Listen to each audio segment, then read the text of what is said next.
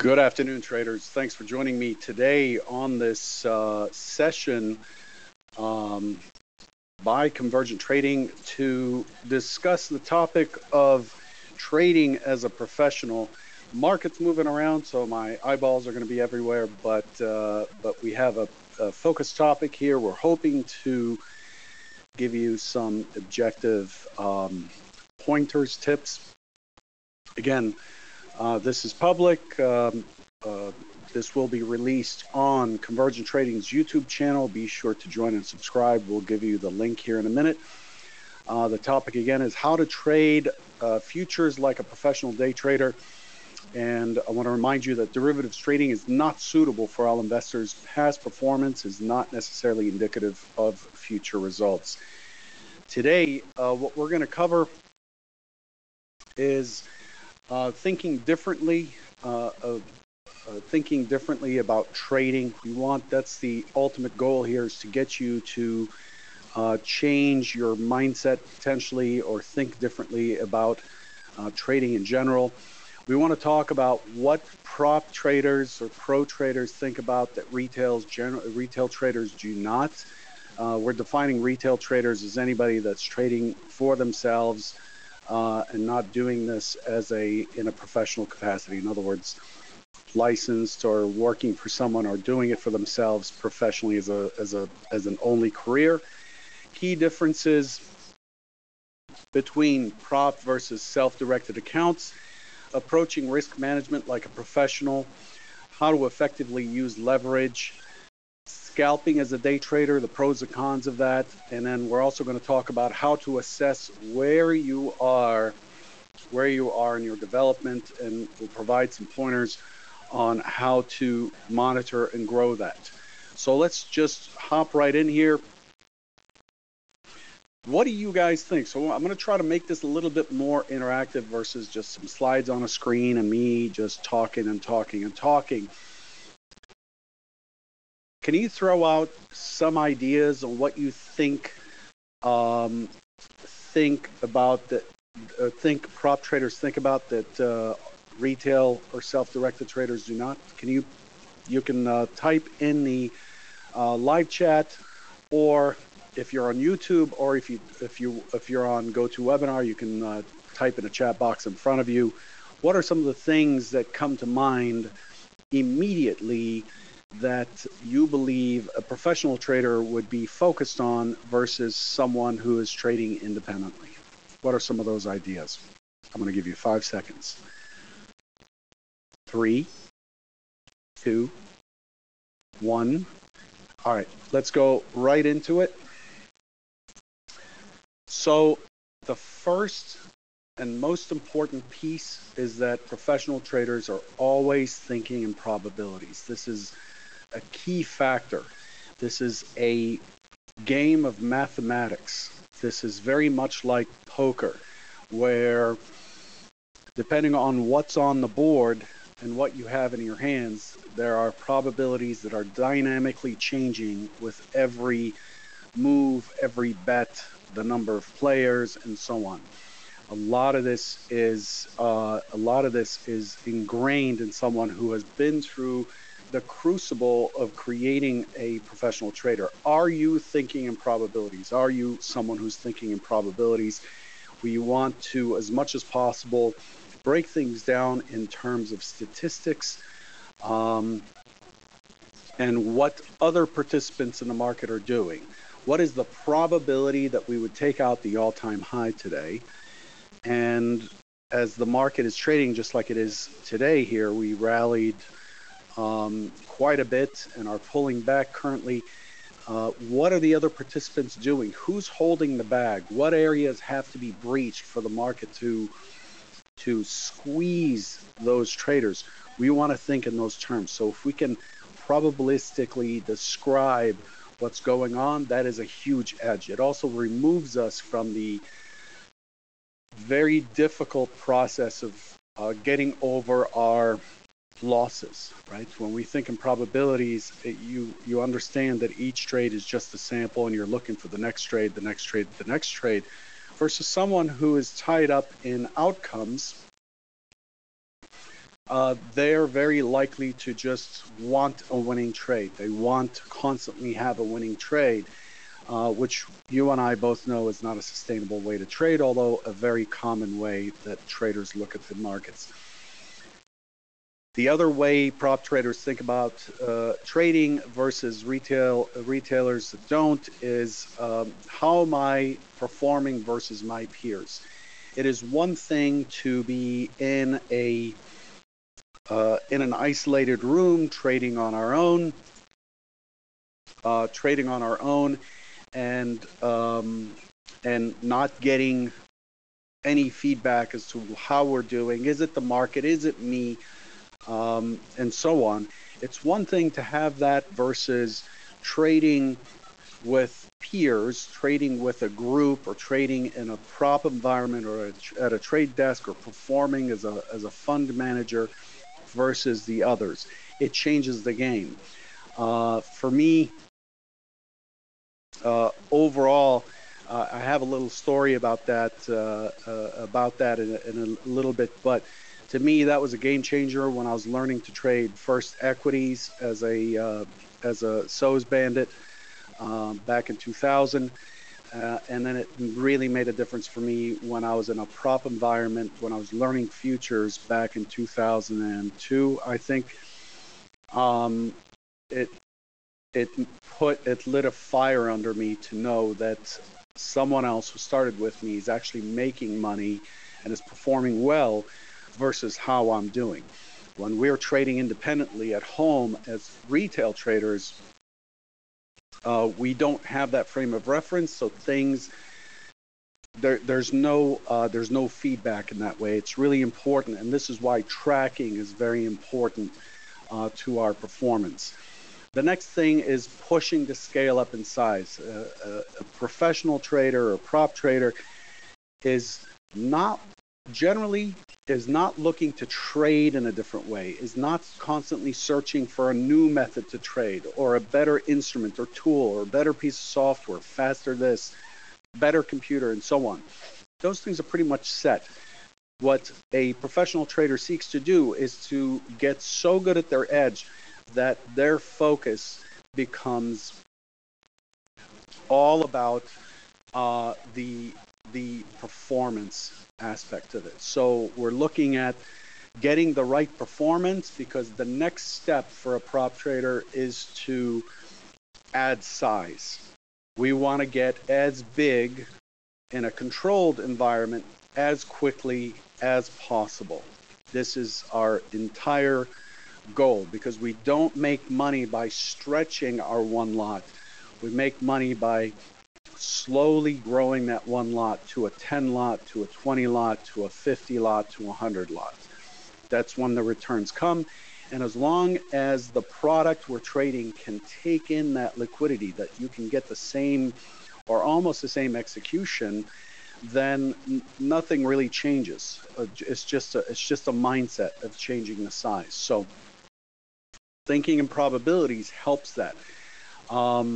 The other thing that pro traders are looking for is being aggressive when the market is yielding those opportunities. So we're looking for a market that is clearly directional. For example, the drop in March of 2020 during the pandemic, or today's market where it pushed and it made a V bottom, and it's clear that we're near all-time highs, then we want to just squeeze that long trade into yesterday's high, through yesterday's high, into last week's high, and into new all-time highs. When the market moves around like this, we want to push that edge.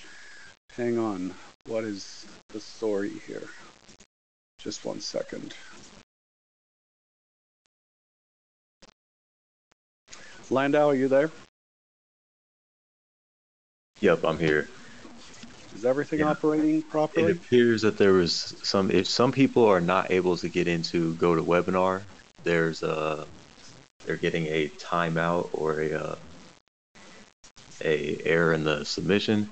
it seems that we've got about 120 people on with us right now. That's a lot less than what was registered. We have Yeah, almost 1,000 registered. yeah. So I'm not sure what's making the difference between who can log on and who can't. Okay, they might be seeing some issues on their end. In either case, I'm going to go through this content and those people can get the recording. Okay? Okay. Yeah, I'm not sure what the technical issue is. I want to apologize to anybody that could not get in who wanted to. We expect the software that we're using to work properly. It's third-party software. We don't have control of it. So we'll release the recording as quickly as we can. So being aggressive during key events. That doesn't mean that I'm going to throw maximum size on at the FOMC decision or at the non-farm payrolls or something like that. It just simply means that I'm going to know my edge and push that edge when it shows up, because the market cycles, the market process is not always in our favor. The market kind of cycles through different regimes, and there are periods of drought. There are periods where I would normally trade anywhere between 5 and 20 times a day if the market's really volatile, to trading maybe once, seeing just one setup a day or two setups a day tops. Some days, nothing. So during the time when there is a feeding frenzy, we want to be a part of that. Generally, retail type traders, because they're trading for themselves and don't have the frame of reference through others, generally step back during the time when we should be aggressive, and are allowing losers to get too big during a time when we should be stepping back, or worse, over trading during times of dry opportunity. We see that all the time. So the last thing I want to talk about is clearly tracking my zones. As a pro trader, I'm not just trading in the middle of nowhere. I am clearly tracking where I expect the market to respond, and I am only acting in those areas. I'll give you an example of that. Here's my footprint chart, so to speak, the volume chart. These gray zones, these are my stock zones. Those of you who watch the Daily Trader Bite have seen these zones before and know that these are areas of interest. This is where I'm expecting the market to respond. So you could see here, it didn't get to the 4707, which is last week's high, but you can see the pullback. So if I missed the long earlier, I'm not going to buy it here, here, here, here, here. Not going to buy it just because it's chopping around. I'm going to buy it in my stock zone area. So that translates to my execution platform, where you can see the same stock zone here, and I'm essentially looking for how does it come down, so I can see that somebody swept. I can see that it's pushing into this pullback area, key pullback area, and I'm looking for a response. And that response is a breakout long in the direction of the greater trend for the day. So I'm looking for a long, and that long is likely to be executed around 95 in this area. So I'm looking for a true reversal to take place. So lower high, lower high, lower high, higher high, first indication that this level is getting respect. So we have an impulse, continuation, and then we have a reversal pattern, and I'm looking to take out, to trade in the direction of the break past the reversal bar. So that's a very simple setup. So that's me deciding ahead of time where the trade is, and because I know that the next stock zone is at 4,700, that I'm looking to scale some of that 95 long, 95, 95.50. What's a couple of ticks among friends, and I'm looking to scale before that 4,700 comes in. Just because I got into the trade doesn't mean that I want to hold it for 100 points unless that's your plan. I'm looking to trade from zone to zone to zone, and I know just to the left here is a cluster or a zipper at the high, and that would be my next scale out area. So the next scale out area would be 2 ticks ahead of the 4,700, 46.99.50, And then I'm expecting the market to chop around because there's a stock zone there. There's a reason for that stock zone being there. I expect the market to chop around. My risk control, now that the market has done a full rotation, my risk control now can safely move to break even in case it does not continue and it collapses. But if it clears the 4,700, I know I need to work something in the 4,703, and then I need to stop scaling and let the market go to the key target above, which is 47.1175, the all-time high. So you can see that there's a map here, and I'm showing you this in the daily trader bites that I do at 9 a.m. every day, posted on my Twitter feed. I have a map, even in areas that we haven't traded yet. I have a map. You can see these stock zones, and they just go on and on and on and on. Very important to know where that is. And of course, with this platform, I have MBO data, so I get a lot of feedback. So I can see that there's some size here at the 4,700. That size was not here until we came here. So that size, the offer at 260, this red line here is likely to pull on the next push up. It hasn't had any lasting effect. It didn't come in as soon as we dropped through. It came in right after we tested. So it's very likely to be a spoofing order or a fake order. Okay. I know that's a lot of information that I just shared with you, but I want to make this conversation a practical one, and that's the process. The process is to allow the market to move into predefined zones, and that doesn't always mean a fixed stock zone. It could be a market-generated level like the initial balance, full session or RTH VWAP. It could be the RTH or full session mid. It could be the opening swing high or low. It could be the prior high or low. It could be a low volume node or a string of singles on the market profile, and so on and so forth. I'm not sitting here trying to find trades. I'm simply sitting here like a hunter, perched on my stand, and I'm waiting for the opportunity to show up. And there are some days where I have to come off the stand as the market closes, and I haven't fired a shot for the day, and that's just how it is. Whereas somebody who's trading independently is out there and a lot of people feel like I'm not doing anything unless I'm trading, and that's not going to be in your best interest because you're not trading probabilistically anymore. You are simply trading what you want to see, and the outcomes are likely not to be favorable. Key differences between prop versus self-directed accounts. So I'm not going to ask you the question. It seems like participation is slow, and I don't want to make this longer than it needs to be. The key items, difference between someone who's trading professionally or for prop or trade desk versus self-directed or retail is the structure is set. When you're in a prop environment, the structure is set. You don't spend any time tinkering. You're not going to put together a new computer. You're not going to update your memory during market hours. You're not going to replace that video card. You're not going to do another demo of another platform. You're not going to try that cool new platform that somebody showed you. You're not going to be distracted and tinkering. The structure is set. Your desk is set. The services are set. You don't change them. There's an IT person who makes those changes. Everything is locked. You can't install things or remove things. So that entire distraction is out of the picture. So when we sit down to trade, it is really about the market. It is us immersed in the markets. If you play video games, you know that in the middle of the action, you can't be looking everywhere and watching CNBC or whatever. You have to be focused on the action in that video game.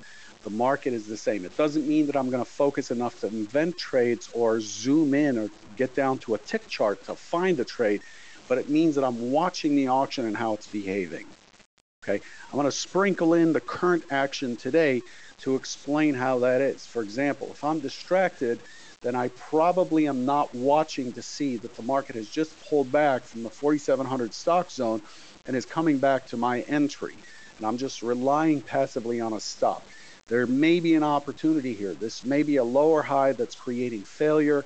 that is likely to push us back into 4688, below 4688 being the full session VWAP right here, or potentially even into 4685, which is yesterday's settlement. So this, I need to stay in current with what's going on. Again, I'm not looking to trade every tick, but I'm staying up to date, so there's no tinkering.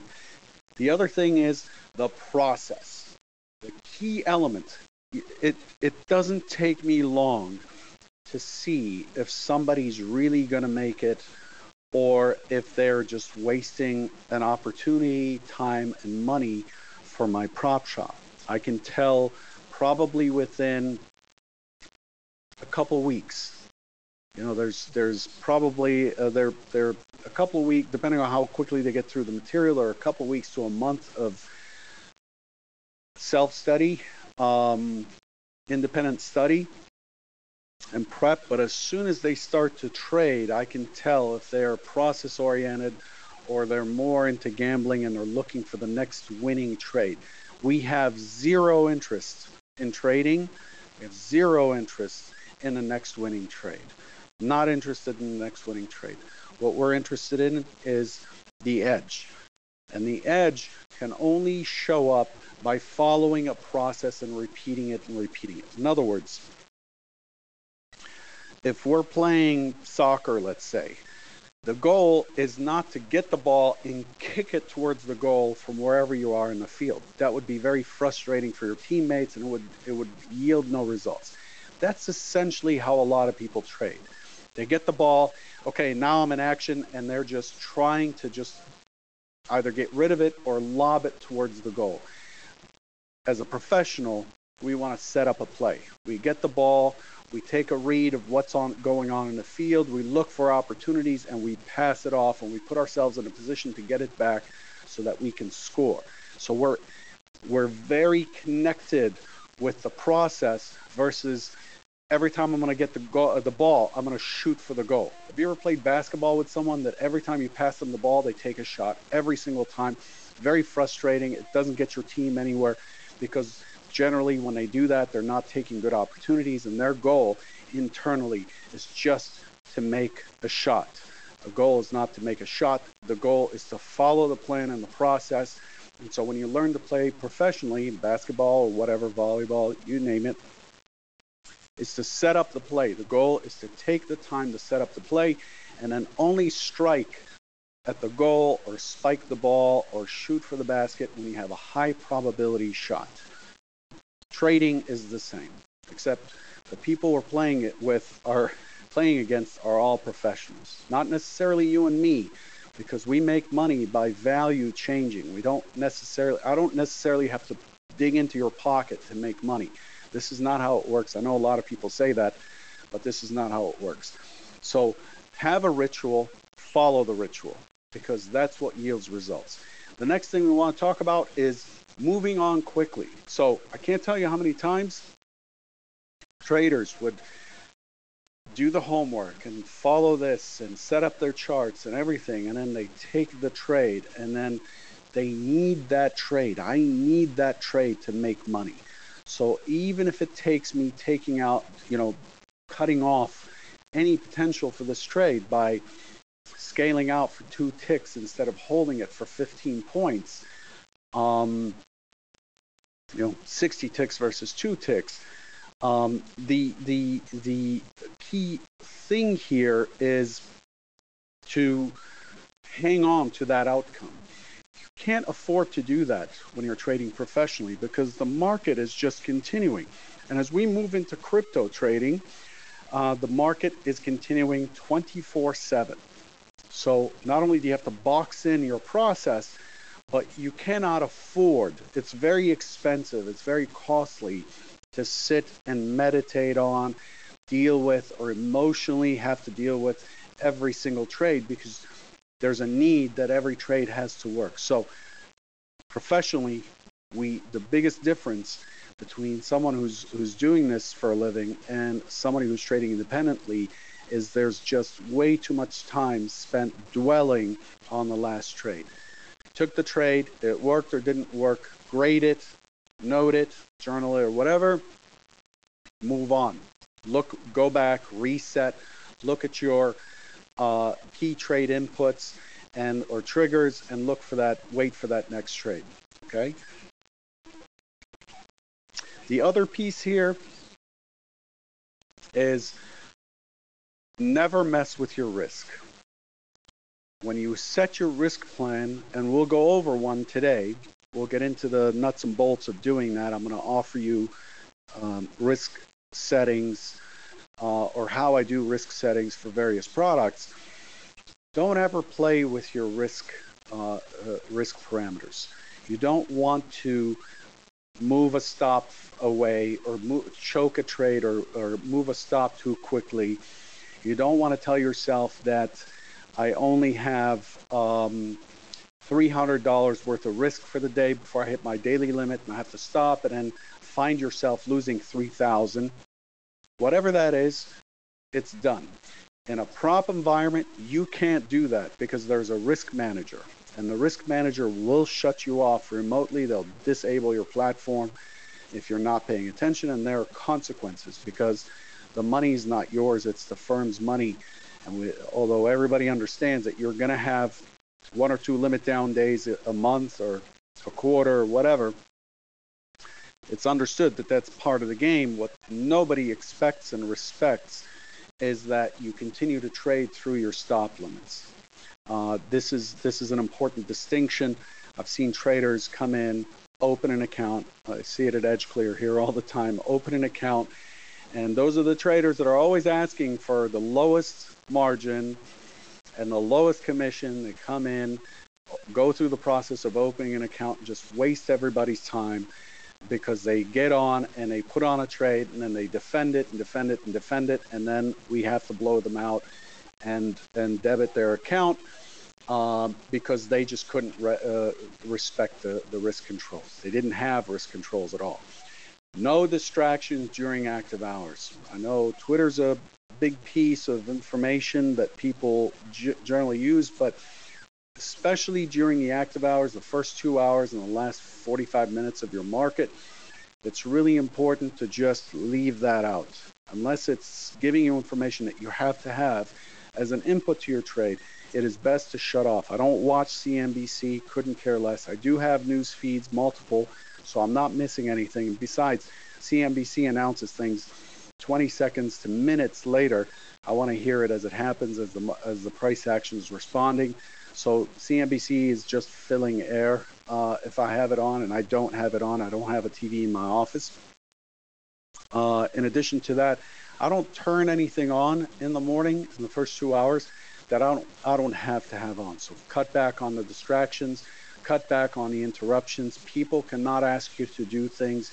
You cannot go and pick up that FedEx package. You cannot take out the garbage during your focused hours. There are hours of the day where you and the market exists and nothing else does. The market is king. That's it. Okay? So let's talk about approaching risk management like a professional. Let me ask you guys, how are you setting your stop size? How are you determining what your stop size should be? Can someone tell me? I'm going to grab a sip while you do that. Are we getting anything on YouTube, Landau?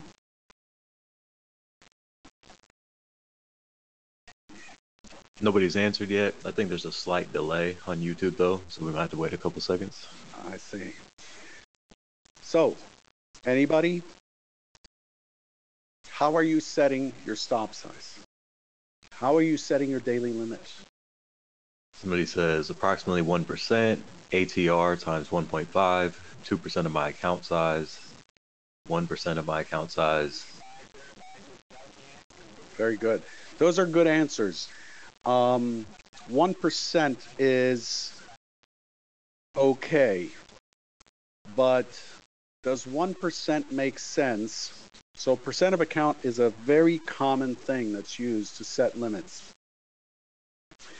But 1% is generally used for per trade. And generally that is pulled in from stock trading. You don't want to risk more than 1% of your portfolio on any given stock or whatever. And so you size the stock depending on its price. You size the stock purchase or the number of contracts you take or shares you take based on that. In day trading futures, there's a different factor that has to be accounted for. We have to rely on statistics. How do you know that, you need X amount of dollars for a daily limit? Because once you surpass that limit, there's a very low probability that we would make a comeback. So if I take 3 full stops in a row, how likely, statistically speaking, if I look at my journal, if I look at my trade log, how likely is it that I would make a comeback from that? For me, it's very unlikely. It's very unlikely. Chances are I'll basically churn for the rest of the day, run up my commissions and fees, and not really get anywhere. So we'll talk about how I'm doing it, because the 1% thing is usable.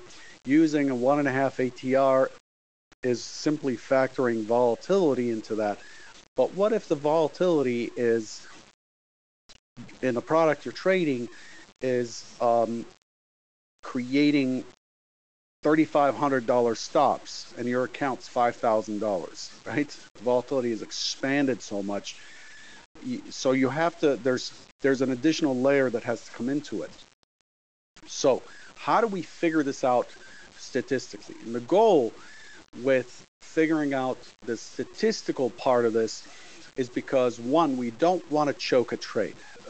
I know that everybody here, I don't even have to ask, I know everybody here has tried to use very small stops and have choked a trade. In other words, the trade moves in your direction 6 ticks, say in the Russell or the S&P or NASDAQ, and NASDAQ 6 ticks is nothing. 6 ticks is one print. You move your stop to break even, it comes back, it hits your stop, it goes through by a couple of ticks, and then it takes off and it goes away 60, 70, 100 ticks in your direction. That's when we choke a trade.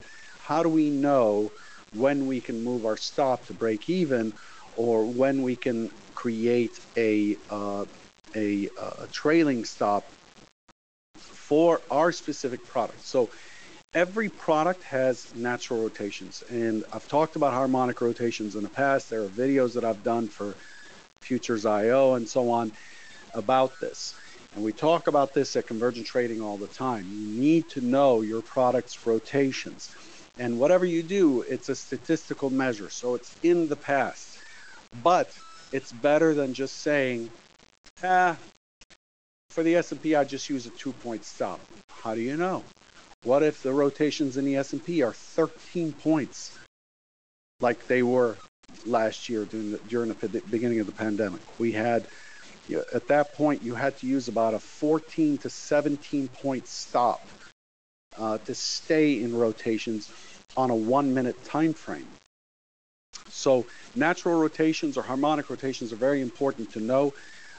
We update these every Sunday for Convergent members. Really, really important factor in organizing or putting together a trade. Rotations dictate the level of noise. I'm going to show you the rotations. I'm going to share with you the latest report. Again, these are updated weekly, but I'm going to share with you the latest report on rotations here. And these tell you how much noise there may be as a result of volatility or some change in the product. Our stop must be on the edge of or outside of this noise. We don't want a stop that's inside the noise. We don't want to be stopped out and then have the market go in our direction as it's chopping around like it's doing right now. So I don't want to sit here and use a 2-point stop when it's swinging 7 points at a time. Yeah, it looks like 7 points at a time right now. We use harmonic rotations to figure this out statistically. And then what we have to do once we figure out the harmonic rotations is we have to then correlate that with market structure. So once we know how big a stop we have to use, how big a scale out we have to have, how big a target we have to overlay that on the market structure. because even though we're using statistics, we're trading market structure, we're trading the auction. I'm going to show you an example of this. So I basically project where my stops are going to be. And the first step to this process, and this is one of the most important tips you can take from here, this is the harmonic rotation chart that was posted to Convergent members on Sunday night. I do these myself. And this is based, these are the most popular products, ES, NQ, Russell, Dow, Crude, FDAX, Euro Stocks 50, Bund, the 10-year, the 6E, which is the Euro US dollar pair in the futures, and GC, which is gold. We're going to phase in Bitcoin and Micro ETH, which is coming out December 7th, and Micro Bitcoin is already trading. We can phase those in and they'll be added to this chart.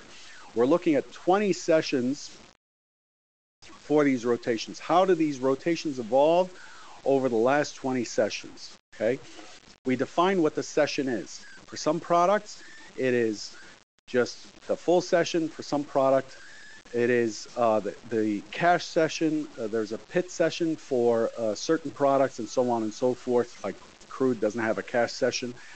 And, is it the Eurozone? So I generally figure out the rotations for the active hours. But what you should do is figure out the rotations during your trading time. So if you're trading at night in a U.S. product, because that's the only time you can trade, you should know the rotations for that period. They're going to be less. We look at a 1-minute chart, and then we define what the tick size is. That's called the bin size here. What is the tick size for the S&P? A tick size is 1/4 of a point. For the DAX, it's 1 point. For the Euro Stocks, it's 0.5 point, and so on. And then the fractal bar setting is simply telling us how do we determine what a swing is. So what this is doing is it's looking at a 1-minute bar chart, and it's looking at a 1-minute bar chart, and it's looking for a structure, a market structure high or a market structure low that is made up of 5 bars. So you have 1 bar, another bar that's higher, and then you have a peak bar, and then you have a lower high and a lower high. As soon as we get the 5-bar formation, we make sure that we mark that top as a top, and we measure that top versus the last low. And this is all done on a rotations chart automatically. So here's the rotational chart.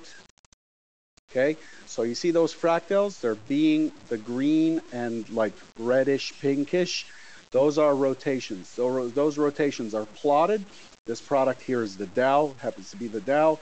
It is the cash session. I'm in Chicago, so the cash session is 8:30 till 3 p.m. Central Time or Exchange Time. And then we plot those rotations at the bottom, positive rotations in this pane, negative rotations in this pane, and then we chart, and this is the unique and important part, we chart a histogram. We don't use an average because averages describe a normal distribution.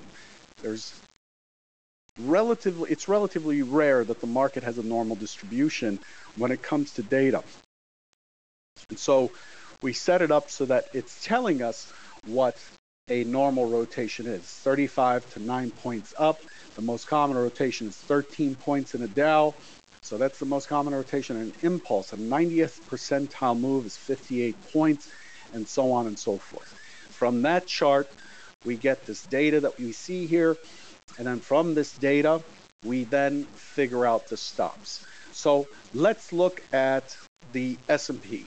That's the most popular product here. Let's look at how we're using this data. This isn't just academics. And by the way, I want to emphasize that these values change on a weekly basis. So you might be able to grab them right here. These are up to date for this week, but they will change next week, ever so slightly, depending on whether volatility expands and contracts, and we can't predict that. So use at your own risk.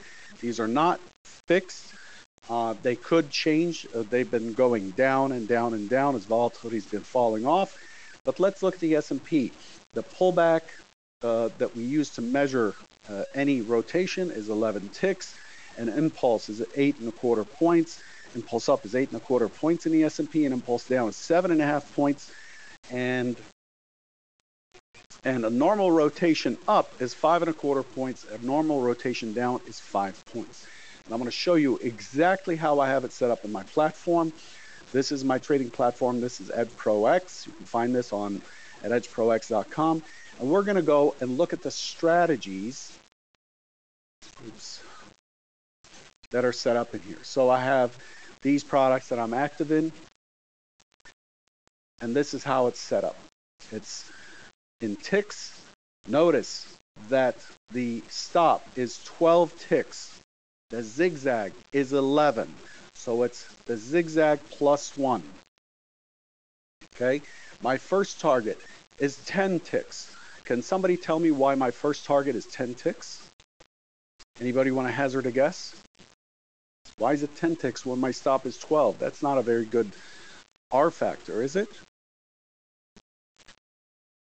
So I'm scaling in thirds here on a 12 lot. So I'm using 10 ticks because, again, the zigzag is 11. So I want to have my stop just outside of the zigzag pullback value, and I want to scale out just inside. So I'm taking a stop of 12 ticks, and I'm taking my first scale, just a first scale. This is a risk mitigation scale of 10 ticks. So now I know that I've got it set up so that I'm somewhere inside of the noise for my scale out, and I'm somewhere outside of the noise for my stop. The next scale is 20 ticks. Can anybody guess how I got those 20 ticks? I'm sure you don't remember what this chart said. So it's 20 ticks because the normal rotation is 5 points. So I'm looking to scale the most of my size 5 points in. This is what's going to give me a positive R factor. And an R factor is simply how much I can, if the trade worked out, how much I can gain versus how much I'm risking. So if I'm trading, say, a 3 lot, which is what I would recommend for the micro ES, for example. If I'm trading a 3 lot, if I get stopped for 3 points, that's 9 points of risk. Once I get filled, the 10 ticks on the first scale, the 20 ticks on the second scale, and the 32 ticks on the third scale, I'm expecting my R factor to be somewhere around 2.0. In this case, actually, the R factor is exactly, with this trading scheme, the R factor for the S&P, given the way the rotations are, is 1.722. I know these numbers. You should know these numbers. These are statistical numbers, and they determine your profitability. If you have not thought about R factors and rotations, it's a really tough thing to stay in business not knowing them. And then the last scale out, which is the runner, which I adjust. So once I get filled on the first scale, the second scale, the third scale is adjusted based on how the market's responding. So I'm trailing that runner, but immediately the software puts it on there so that I have it out there with my stop for 32 ticks. And I won't get into how I'm coming up with that. So I'm about to trade. So I'm looking to take this long. What I do is I place my cursor on where I want to buy. Sorry, I'm getting sniffles here. Where I want to buy. And what I'm looking at is that 4. You see that 4 beneath? That's my stop. It's actually 12. It's just showing me the first of my stops. I want that 4 to be structurally in a spot that makes sense. Okay? So this is what I'm looking for. And then I'm looking for that where my stop is going to be. That's that 4 that's coming up and down. So if I buy at, earlier I said I wanted 95.50. My stop would have been 92.50. Am I okay with the 92.50 stop? I can see the 92.25 is the last low. Yes, I'm okay, because I know that if it makes it through the noise and through the 93, then it's probably wrong. We're going to see new lows, and I don't need to pay extra to find out. I don't like the Let's go to the low plus 1 tick. I think that's a sucker stop. Once it pulls back into the high volume within the that battle area, within this battle area here, I know that chances are my stop's going to get triggered. Now, if I take the 95.50, the next thing I want to check is, do my exits make sense? 98 is the first scale out. That is my risk mitigation scale out. That's going to give me some funding to hold on to the trade. It's going to improve my average for my stop or for my entry. Then the next trade, the next out is 4,750. Is that good? Am I okay with that? The last high is 4,700.75. You can see it right here, 4,700.75. So if I bought 95.50, I'm okay with 4,700.5 because I'm looking to get out just below that last high, so it's perfect. And then, of course, where's my last exit? My last exit's at 47.03, but as soon as I get into the trade, I'm going to drag that exit into an area that is structural, that makes sense, so I can improve my R factor from 1.722 that I mentioned to 2.03 for whatever. Okay? I know that. Can you elaborate on how win rate and R factor play in each other? There's a conversation going on in the chat where a couple guys were saying you need a 51% win rate.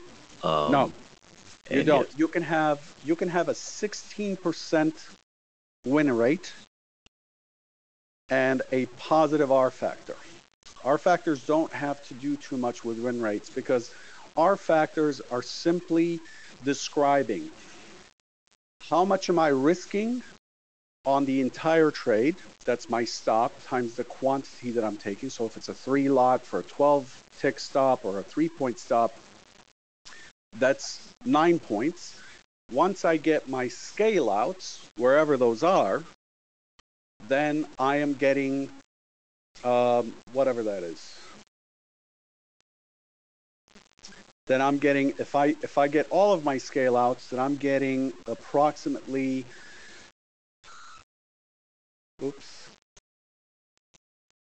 62 ticks. So I'm risking 12 ticks times 3, okay, 36, and I'm potentially getting 62 ticks. That's all the R factor there is. So it's based on structuring a trade. Nobody ever talks about this. It's a very important piece. This is your biggest piece that you're going to take away today. You need to know that if I get filled on all of my trades, all my scale outs, do they more than compensate for the risk? You need an R factor of 1.25 or better in order to stay in the game. This way, you can have several losses and it's okay. They'll pay for themselves. If your R factor is at 1 or below, this is not a profit factor. Profit factor is win rate versus the amount you can win versus the amount you can lose. This is really the structure of the trade. What is my stop versus all of my fills for this particular trade? A profit factor is over a series of trades. Okay, you can figure out the R factor, the profit factor over a series of trades, that each trade has to be structured to have an R factor. And it's simple math, okay? So this is a really important piece because it's what keeps you in business long term. So I think I'm getting too long here with this, too much detail. I want to take a moment, step back for a second and remind you to subscribe to the Convergent Trading YouTube channel because we do release helper videos, little shorts and things like that Landau here does a fantastic job on our YouTube channel, and they're intended, just like we're talking about here, they're intended to help you see things more professionally, because that's what Convergent Trading is about. It is a community or a structure that's designed by me and others to help traders move away from the YouTubers who are just showing their screen and doing whatever, to you creating a structure and starting to trade more professionally and more sustainably. Okay, so you can reach our YouTube channel and subscribe by go to ct.pro/CT-YouTube, all lowercase. That should put you in a subscription screen. Just hit yes, and you'll be subscribed and notified when another video gets uploaded. We're going to move on to how to effectively use leverage. A quick look at notional value. The notional value of any product is the index point value times the price. So I'm looking at the NASDAQ here. The NASDAQ's trading at 16,427. 16,427. What is the notional value of the NASDAQ? Very simple math that I don't want to do in my head. 16,427, and it's $20 a point. Oops. 16,427 times $20. That's the value of each NASDAQ contract, the full NQ. That's a lot. The S&P trading, call it at 4,700. It's $50 per point, $235,000. That's the notional value. In other words, if you have $235,000 in your account and you buy one contract at 4,700 and the S&P's price plummets to zero, you'll lose $235,000. But nobody trades with notional value, so we use leverage in futures, okay? And that leverage is then represented in a form that's called a margin. What this is the exchange is saying, look, you know, when you trade stocks, you put up the full notional value. So if you're buying 2 shares of $1,000 stock, you're going to be debited $2,000. In futures, it doesn't work that way because we're taking advantage of the idea that it's very unlikely that a commodity or an index is going to go to zero. So what the exchange does is it does a computation that looks at what is the, I think, 6th standard deviation move on one contract in the S&P or the NASDAQ, and it determines what that amount is, and it says that's what you have to put up. That's what you have to put up in terms of margin. So as an example, right now for the popular products like the ES, the margin is $12,650. So what this is saying is if you buy one contract and the market drops a 6 standard deviation move in the session, in any given session, you know, from when it opens at 8 p.m. the prior night till 5 p.m. today, chances are $12,650 should cover that risk. That's what margin means. So what does that mean? The pros and cons of margin is I don't have to put up $235,000 to trade the S&P. I only have to put up $12,650 if I'm using 100% of exchange margin. A very small fraction of that, right? So what kind of leverage are we talking about at the exchange level? We divide this by 12650. We're talking about 18-to-1 leverage from the exchange. Here's the crazy part. The crazy part is that people out there, traders out there, especially retail traders, go out there and look for $300 margins. So what does it mean to trade with, let's call it $500 margins?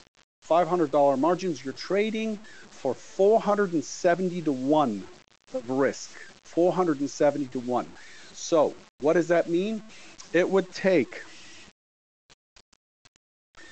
a 0.212% move in the index, in the S&P, to wipe out your account, to wipe out that margin value. It is not, the point being, understand these numbers, understand margin. It is not smart to trade with $500 or $1,000 margins when the product's initial margin is $12,650. It is actually stupid. So, sorry that it is, because it would take far too little to wipe you out at that rate. This is why we pushed for the micro products. The micro is 1/10, so what that's saying is every micro contract requires, micro ES contract requires $1,265. $1,265, and then your broker, if they're reasonable, should be giving you 50% credit on that margin. So for $1,265, now you can trade 2 contracts instead of 1 intraday. You can't hold those into the close. You can trade those intraday. If you're experienced, they may give you 25% of initial margin, which means that if you put up the margin amount, which by the way, for the NASDAQ is $18,700 for the full contract, for the minis, and whatever, 1870 for the micros. And what that means is basically we are de-leveraging the fact that we are highly leveraged. What are the pros and cons of margin? The pros are, I don't have to, look, I'm never going to hold a position until it goes to zero. So why should I take all this money and park it at my clearing firm or my broker dealer for a stock? That's not a very efficient use of my capital. So I get to trade a small portion of the market, small moves in the market, for less money. So the futures have a much better, much more efficient use of capital versus equities, for example. Futures don't stop you from getting short or long, of course, and there is no such thing as a short list or hard to short or anything like that. The cons of leverage, and the other pro of leverage is if you are making money and you have a positive expectancy and you're a good trader, you can really take off. The cons of leverage is that many places, far too many places, give people 470 to 1 leverage on the notional value, and what that means is you'll lose your money faster. And what it also means is for many traders, it brings up too much emotion. It causes too much fear and too much greed, too much jitter. It is smart for you as somebody who's aspiring to be a professional. I'm sure this is why you're listening to me right now. It is smarter for you to just stick with 50% of exchange margins, if not 25% on the outside.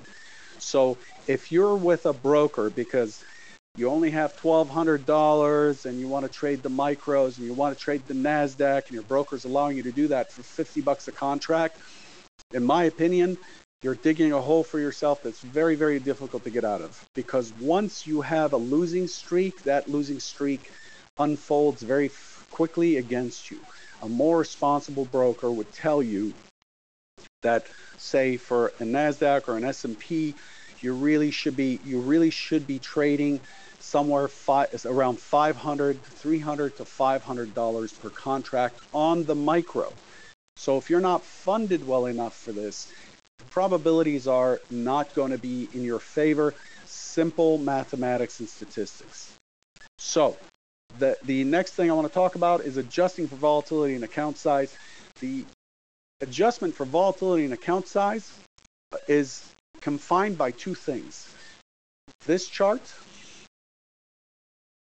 is one.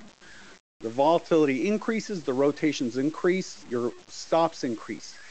And that has to be constrained by the answer that many of you so intelligently provided. And that is, I'm only risking 1% at the outside, 2% per trade. So there's a point where the rotational statistics get so big you can't risk less than 2% per trade.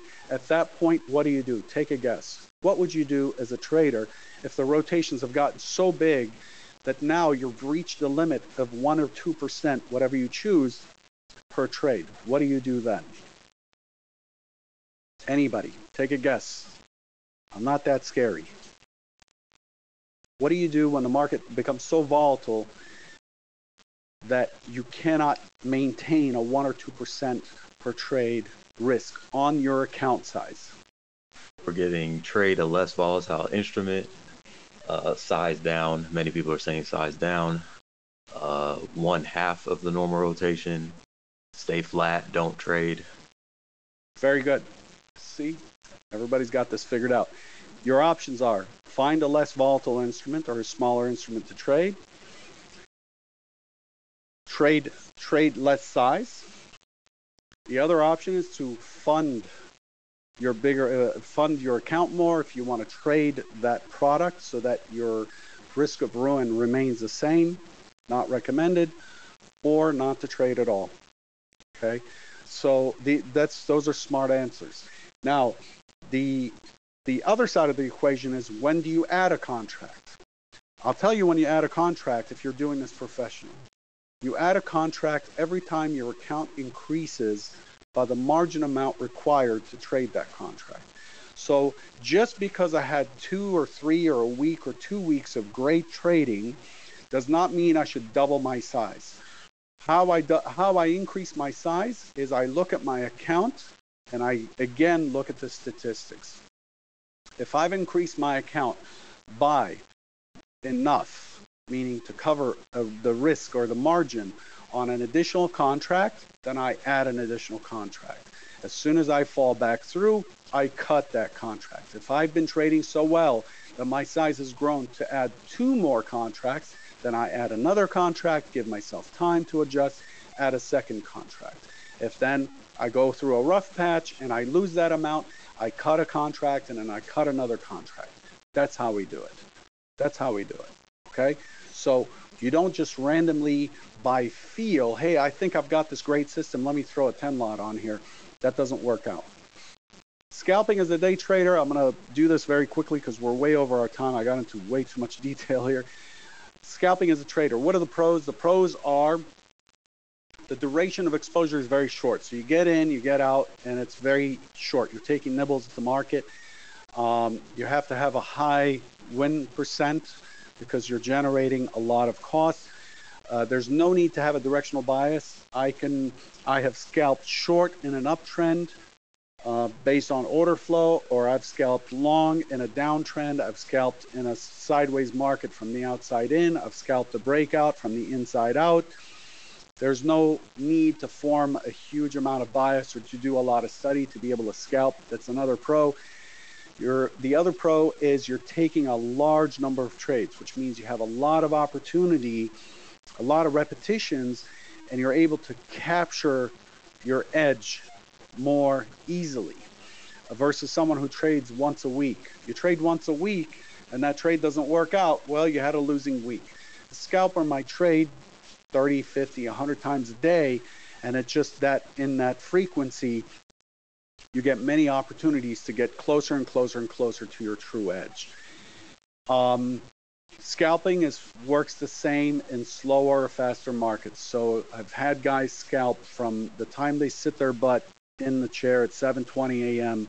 Central Time all the way to the close at 4 p.m. Central Time.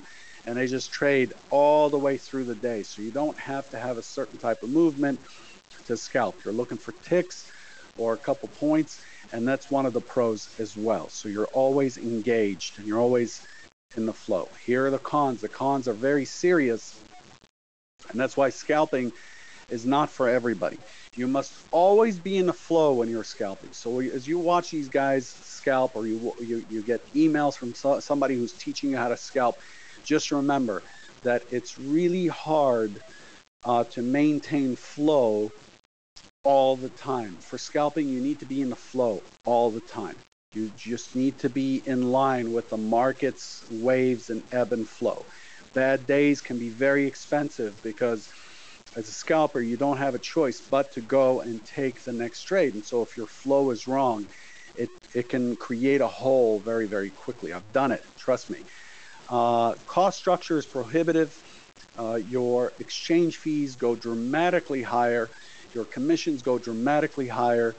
Also, your infrastructure has to be much better. You have to have a much better computer. You have to have much better broadband and connectivity. I used to pay for a T1 line to my home when I moved to Washington, D.C. in 2005.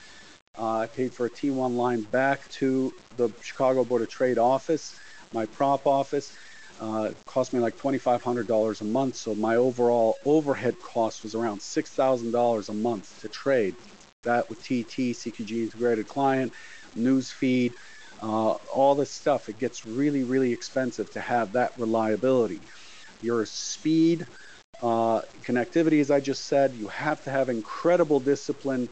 You cannot let a bad trade get away from you or add to a bad trade just this one time. Scalping is scalping. It's a very quick hit and run type of situation. You should not be hesitating at all. It is tough to grow beyond a certain point. There was a time where you could hit the market for 300 lots in the ES. This is true, and get filled at one price. You can't do that these days. Liquidity is a lot thinner. The markets are moving a lot more, and so you're limited by the amount that you can take, and because of the higher volatility, losses can accumulate very quickly, just as profits can as well.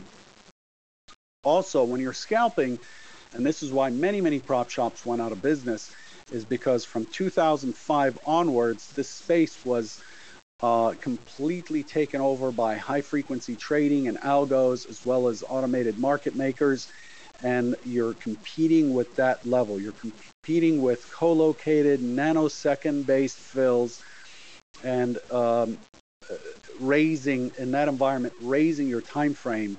Coming out of scalping is the smarter move, not going towards it. Also, when you're a scalper, there's a lot of myopia.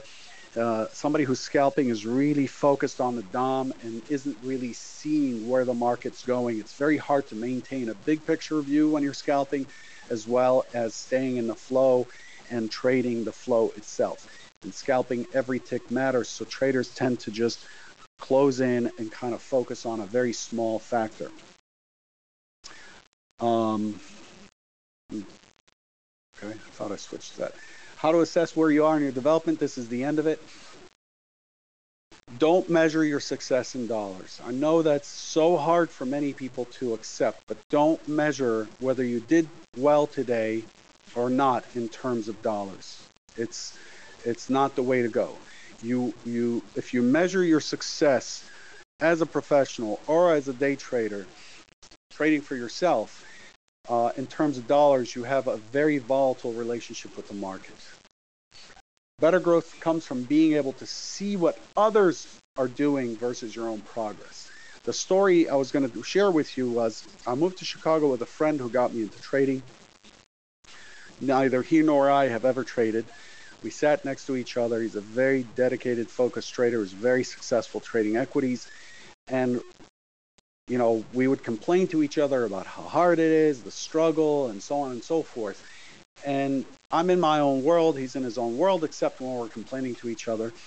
And then one day in a discussion, it came out that he was actually making a lot of money.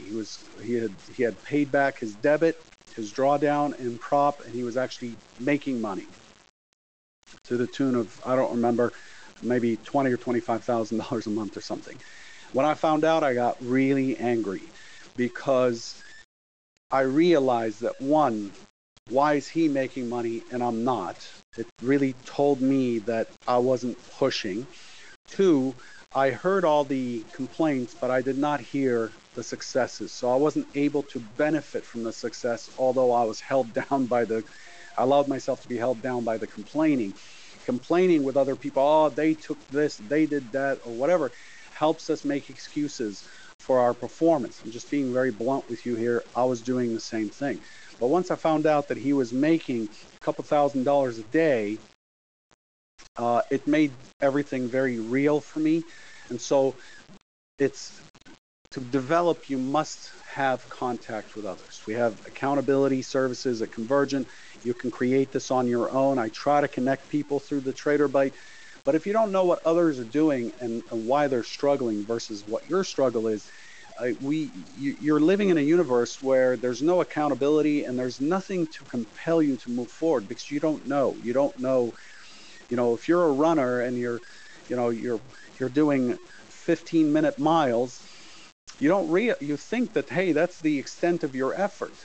But if you find out that actually somebody who started with you is now doing 8-minute miles, and they are running at a competitive level, it changes things. It tells you that, wait, maybe the standard I'm setting for myself is not good enough. Maybe I'm not focused enough. And it changes how we play the game. Remember to grade every trade, not based on the outcome. We don't care about the outcome, at least not at the beginning. Grade every trade based on the process that created the trade and how you executed it. I know many people talk about this, but unless you do this, you're going to be in this cycle, and it's a repeating, vicious cycle of had a good day, feel good, come back the next day, blow out, feel bad, wanting to give up, questioning things, trying to get money back. Don't do that. Create a process, a ritual, stick to it, focus on it, and only look at how you execute it versus the opportunities. Why? Because the market is random. The outcome is random. The trades are random. So you don't get to control what the outcome is. You do not get to control what the outcome is. So why are you using a random outcome-based situation to grade your performance? It's better to just focus on how you're following the process and how you're following your plan. Track errors. So I'm going to share the errors with you. Track errors. These things will eat your lunch. Errors are the key drag on growth. So unless you address your errors, there's just no way to grow. The key errors are not taking a planned trade. The key errors I've always tracked are not taking a planned trade. That's an error. Jot down the error number. Jot down what it cost you. So if the market ended up moving in your direction and giving you all scale outs in the ES, as I said, 62 ticks is what that error cost me, and I record 62 ticks lost. And I want to keep track of all those ticks that I've lost as a result of errors so I can get a real understanding of what these errors are costing me. The second error is interfering with a trade management while in a trade. So you get into a trade and all of a sudden you're so much smarter and you see things better and you close the trade even though the trade hasn't violated any of your set parameters. The third error is chasing a trade for fear of missing out. It's not really a trade. You heard somebody take it, or it didn't quite set up, but you just decided, I'm not going to miss this one. I missed the last one. And you just get in there. That's an error. What did that cost you? Technical errors. You're buying too many or selling when you wanted to buy, exiting when you just wanted to reduce the position, just clicking errors, things like that. Fifth error is allowing outside influences while in a trade, either through someone else's advice or view of the market by allowing others to interfere with your mid-trade. In other words, I have to close a trade because I have a phone call, or I'm long and somebody I think who makes money is short, so I close my trade. But the fact is, both of you have an equal probability of winning or losing on that trade. That's an error. And then the final error to track is inadvertently entering or exiting a trade. This is, you tried to click around and you enter the trade and didn't realize it, and now it costs you money. You want to record that as an error, and you want to log it for future reference. I know that was a lot to trade, but that was a lot to listen to and learn from. Are there any questions, Landau? Let's keep it to major questions that I can answer. We're way over our time. Yeah, we got a question from Jamie C. He says, is a 5-month record of trading profitably good enough to jump into full time? And I'd say in my experience, it wasn't. Landau, give me a second. I'm sorry. Give me a second. Okay, no problem.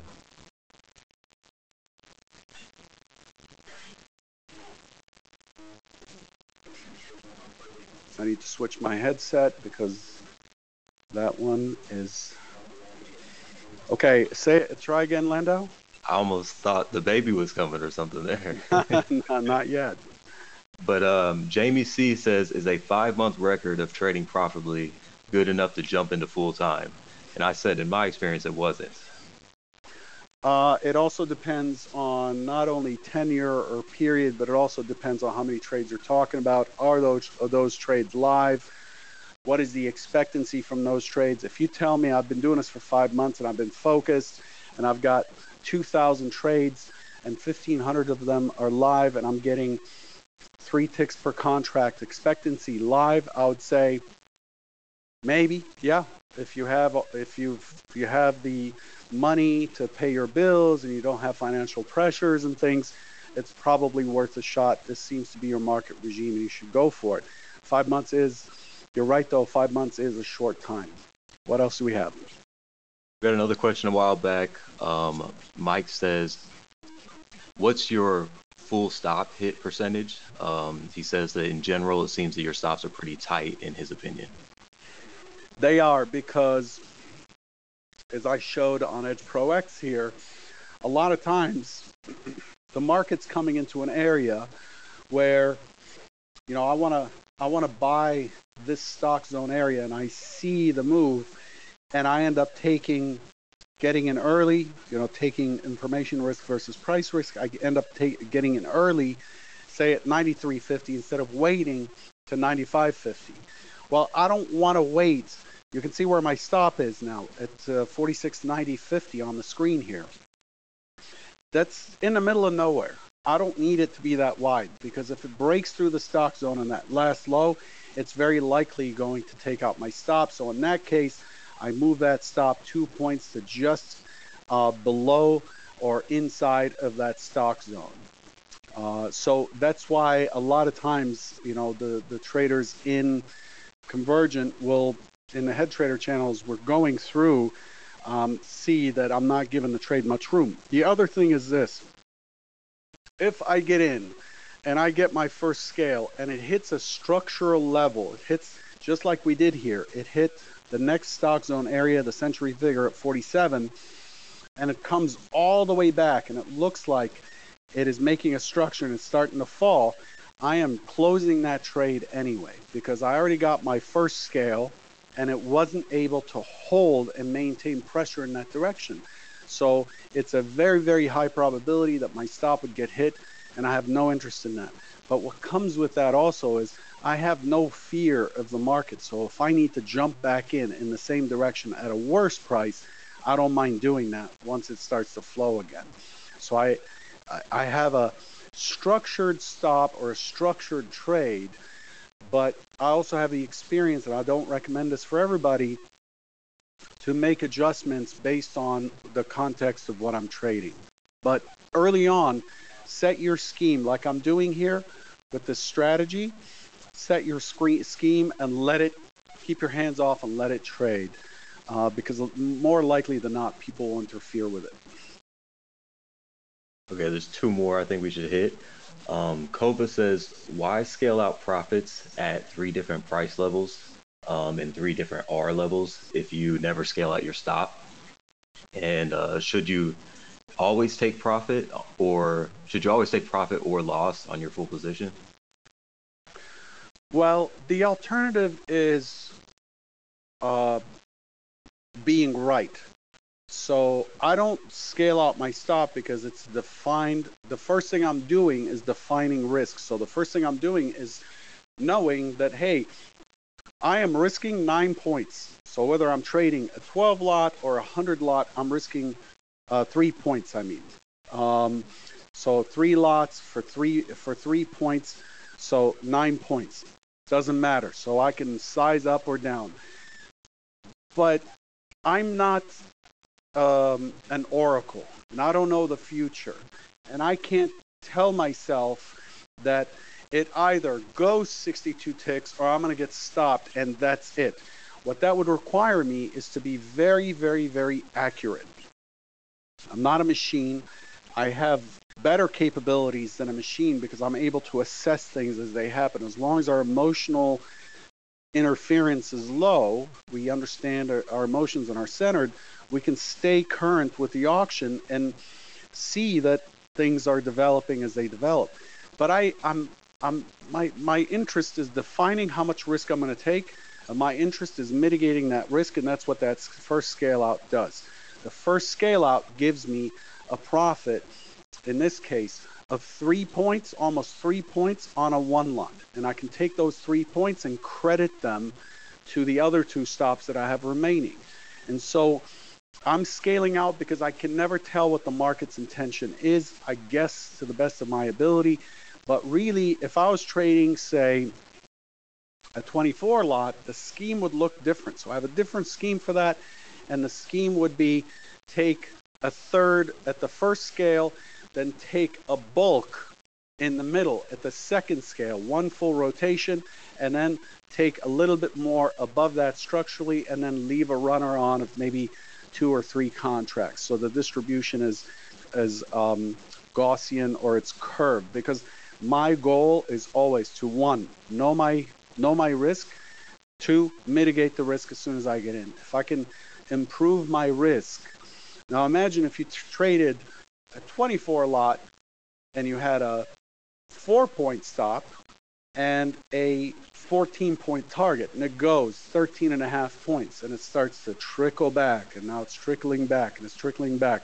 Now your choice is break even or take a stop. You got nothing out of the risk that you had. Most people argue, well, why should I scale out when my stop is full size?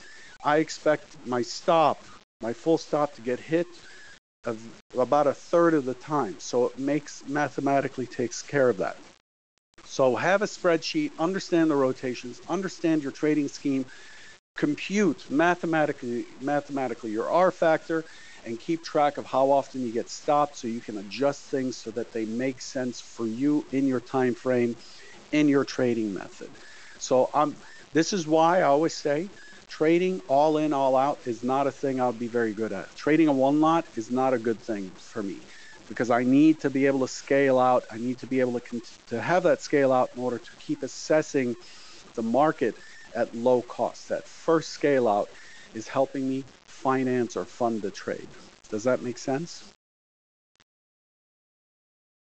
Yep. Javi says, any advice about how we can improve and become pro while having another full-time job? That gets asked a lot. It really depends on your job, but what I would do is reframe the market in terms of that time slot that you can trade. For example, let's say you're trading U.S. markets and you're in Europe. So in Europe, say in Frankfurt, or let's say in London, the U.S. markets open at 2:30 p.m. in London. Are you able to structure your day so that you can catch 2:30 to 4:30 London time and trade the first 2 hours of the day? If not, then should you be trading something else?